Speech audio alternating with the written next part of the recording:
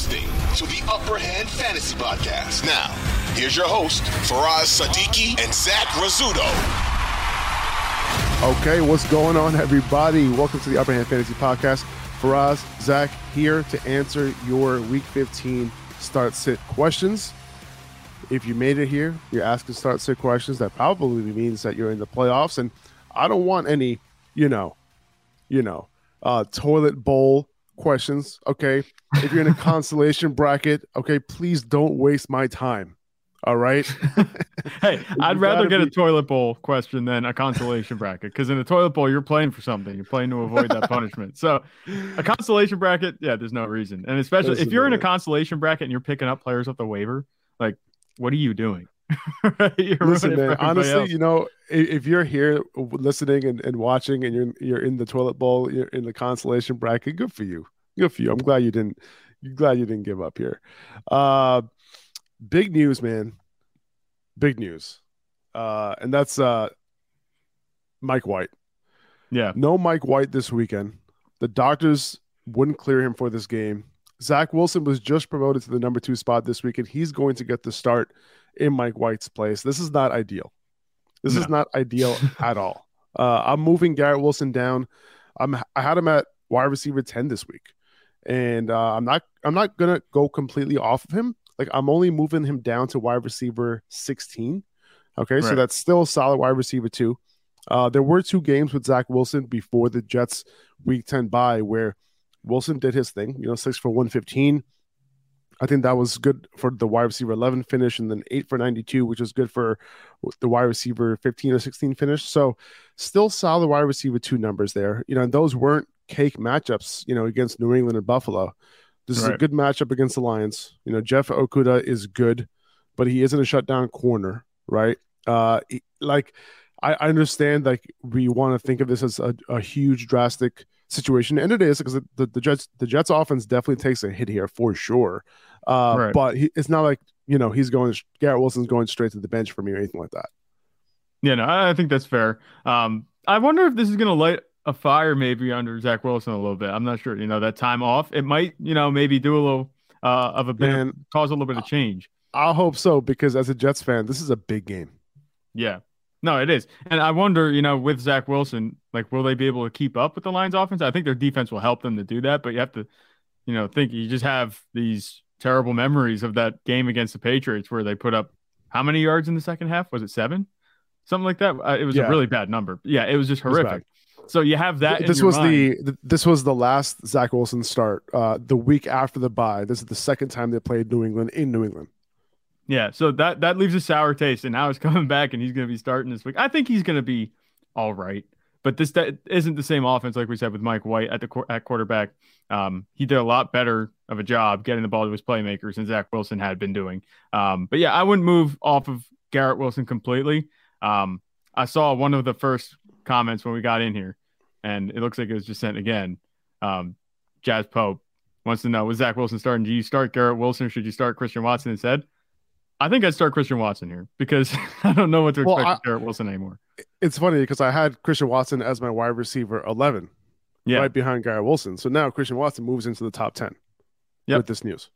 Yeah, so I think in this case, I would start Christian Watson. But yeah, I think Garrett Wilson now becomes benchable in some cases. In some cases, because you might have been starting him over some studs. So yeah, Garrett Wilson does become benchable at this point if you were starting him over some of your studs, because he became a stud over the last couple of weeks. Now, despite how much I loved Elijah Moore as like this desperate upside start this week, I'm moving him down to my wide receiver 37 on the week. He still has the best matchup of any slot wide receiver this week. Remember, he moved to the slot pretty much full-time now. He's a full-time player now. Corey Davis is likely to be out, so he's still startable. Okay. Yeah. We don't have a great history between Zach Wilson and Elijah Moore this year. But now that he's a full-time player, now that he's in the slot rather than the outside in an amazing matchup, I'm still okay starting Elijah Moore, but not as excited, not anywhere nearly as excited as I was coming into this week, because I'm a big Elijah Moore fan. But Mike White was giving me some hope that Elijah Moore could have had a huge week this week.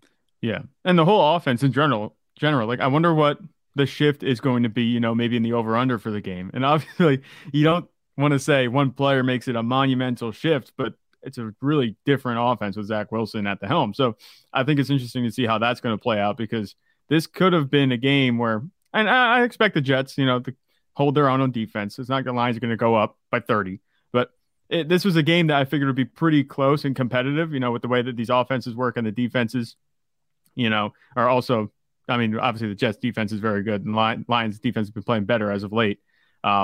It looked like the Jets had the advantage maybe on both sides, but now I'd say that the Lions have the advantage in terms of their defense over the Jets offense at this point. I mean, unless Zach Wilson comes out and looks, like we said, drastically different. I'm not really moving Zonovan Knight down too much. They might lean on him even more if this game is close. The offense might take a hit in terms of scoring opportunities, but there's a potential for more volume for Knight. So not really moving him down a whole lot. Like, the offense takes a hit, but more volume. So it kind of net similar for me. Yeah.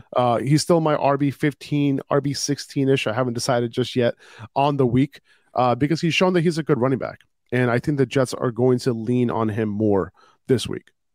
Yeah. And that would make sense, especially with the quarterback situation the way that it is. And even with Mike White, being Mike White, he plays pretty well. And at this point, better than Zach Wilson, it still makes sense to involve him, because Mike White is still a guy that doesn't have a whole lot of experience under center. And he's going to be dumping it off a lot. Like we saw, the thing about Mike White is he doesn't try to do too much. And we see Zach Wilson do that sometimes. And when you don't try to do too much, that's what unlocks the receiving ability of the running backs. And that's why I think Zonovan Knight, he's been making some money that way. Yeah. I'm interested to see if that continues. If he's able to continue to get those targets with Zach Wilson at quarterback. That's something I'm going to be keeping an eye on this week. I agree. That's definitely a concern for me, and that's part of the reason why I might, move him down a spot or two, because of the fact that, I think he was 5 of 5, 3 of 3, and 2 for 2 in terms of he caught all of his targets over the last 3 weeks from Mike White. We'll see, if Zach Wilson, hopefully the coaching staff tells him, they're like, hey, listen, you have a couple good receivers, at the running back position. Dump it off if you don't have anything, right? And that's the move. Hopefully Zach can do something there. So, we'll see. It does suck, this news overall, just as a Jets fan, but also the fantasy impact of this news. It's crazy. It's crazy that the Jets were such a fantasy friendly offense, especially in this game against the Lions, and now the hopes aren't as high.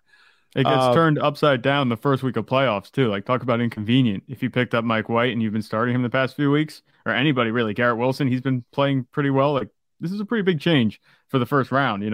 It could decide some matchups. Yeah, no, 100%, man. So let's talk about last night's game quickly before we answer some questions here. Dude, it's funny, man. Like, Christian McCaffrey, like, we were talking about this game. And, Christian McCaffrey was literally, if you saw last night's game, Christian McCaffrey was the entire 49ers offense. Like, he was. Yeah. And that's kind of what we expected, right? Especially with Deebo Samuel out. But McCaffrey had 26 carries. He had 8 targets. If I'm not mistaken, he had all 6 of his catches, or maybe 5 of them in the first half. So he had like 7 or 8 targets in the first half. Yeah. 5 in the first half. So, like, yeah, he was killing it. So 34 total opportunities for Christian McCaffrey. Jordan Mason didn't see a snap until the second half, when this game was potentially a little bit, when they had a couple touchdown lead, over the Seahawks. Tyler Lockett, unfortunately, it looks like he had a decent game in this one, but unfortunately, it looks like he has a broken finger, and he could be out potentially the rest of the season, and that would suck. Hopefully, it's not too bad. Maybe hopefully he could be out just a week, but if he needs to have surgery on that finger, then it's possible that he's out for at least a couple weeks, and that would suck a lot, because he's been killing it for your fantasy teams. Does DK Metcalf get a little bit of a boost? Probably. He'll probably get a higher target share, moving forward. Maybe Marquise Goodwin can step up a little bit, but it kind of downgrades Geno, and obviously downgrades your fantasy team if you don't have Lockett moving forward. Yeah, I figure in this situation, if Tyler Lockett were to miss time, that DK Metcalf wouldn't be the beneficiary more than Marquise Goodwin. I think Marquise Goodwin would be the beneficiary, because DK Metcalf, he's been locked in for a workload with Tyler Lockett on the field. And like we said, they've been ranked right next to each other the past, I think 3 or 4 weeks for us now, because they get such a similar workload. I don't think much is going to change. DK Metcalf is not going to be drawing more top coverage, and he could beat anybody. Like, don't get me wrong, but I think Marquise Goodwin stands to benefit the most because he's going to have an increase in target share, definitely. Like DK Metcalf, he might have a similar target share. I think the number of targets is going to stay the same. Geno Smith has come back down to earth a little bit. It was a tough matchup last night. They did all right. But I think that Marquise Goodwin's the primary beneficiary there. And then with Christian McCaffrey, like you said, we said that he might have a crazy workload, and he did. And the funny thing is, look at the way they were using him early in the game when it was a competitive game. If it wasn't for the defense just smothering Seattle, and this might be a problem the rest of the way for Christian McCaffrey, if they're just going to go up in these games and stay up, they're not going to have to pound him that much. But look at the usage in the first half. I think he had 20-some points at halftime. Like, this could have been a much bigger day if the game was competitive. So there's no reason not to have him. There's no reason not to have him ranked as RB1 the rest of the way. Yeah, and then Jordan Mason started to come in. He had that big run. So he definitely could have had a bigger game. George Kittle, took advantage of the great matchup against Seattle. Actually came through. It's a good sign that Purdy was looking for him, and it was a great sign seeing Kittle do some stuff after the catch, something we haven't seen probably since like last year. Right. Yeah, no, I mean, if you watch the 2 touchdowns that he got, he was like wide open on both of them. The one was schemed up that way, and the other one was just a busted coverage. But on that second touchdown, the long one, he made Quandre Diggs miss, and then one of the linebackers, I forget the name, but he looked good doing it. That's what I'm saying. So it looks like Brock Purdy's looking his way. The struggle continued. Brandon Ayuk, he's riding the struggle bus because he's not getting looks from Brock Purdy, which is kind of concerning, especially with Debo out. I wouldn't really have him ranked very much higher than we had him this week the rest of the way. But George Kittle, do you think this kind of vaults him in the top 3? I mean, with the way the tight end landscape is? Yeah, I mean, it's the same thing. You got to chalk it up to the matchup as well. This is one of the best matchups for tight ends, so, I kind of chalk it up to that as well. Brandon Ayuk also had a very tough matchup on the outside. We talked about that coming into the game, and that's what happened. We did bet the under on his yardage. That came through. 6 for 6, by the way, on last night's Underdog. 6 for 6. If you played our picks yesterday on Underdog, you probably won some money. I got a ton of DMs last night and into this morning, continuing to get DMs this morning, with just people sending me screenshots of their entries. So that's awesome. Glad you guys were able to cash in on that. Kenneth Walker, looked fine. Like, this was a tough matchup, but he looked decent. And, if you started him, like 11 PPR fantasy points, sure, fine against the 49ers. If you didn't start him, fine. Because, it's not like you lost a huge ceiling day. So either way, you're probably okay, regardless of the decision that you made. 2400 Sports is an Odyssey company.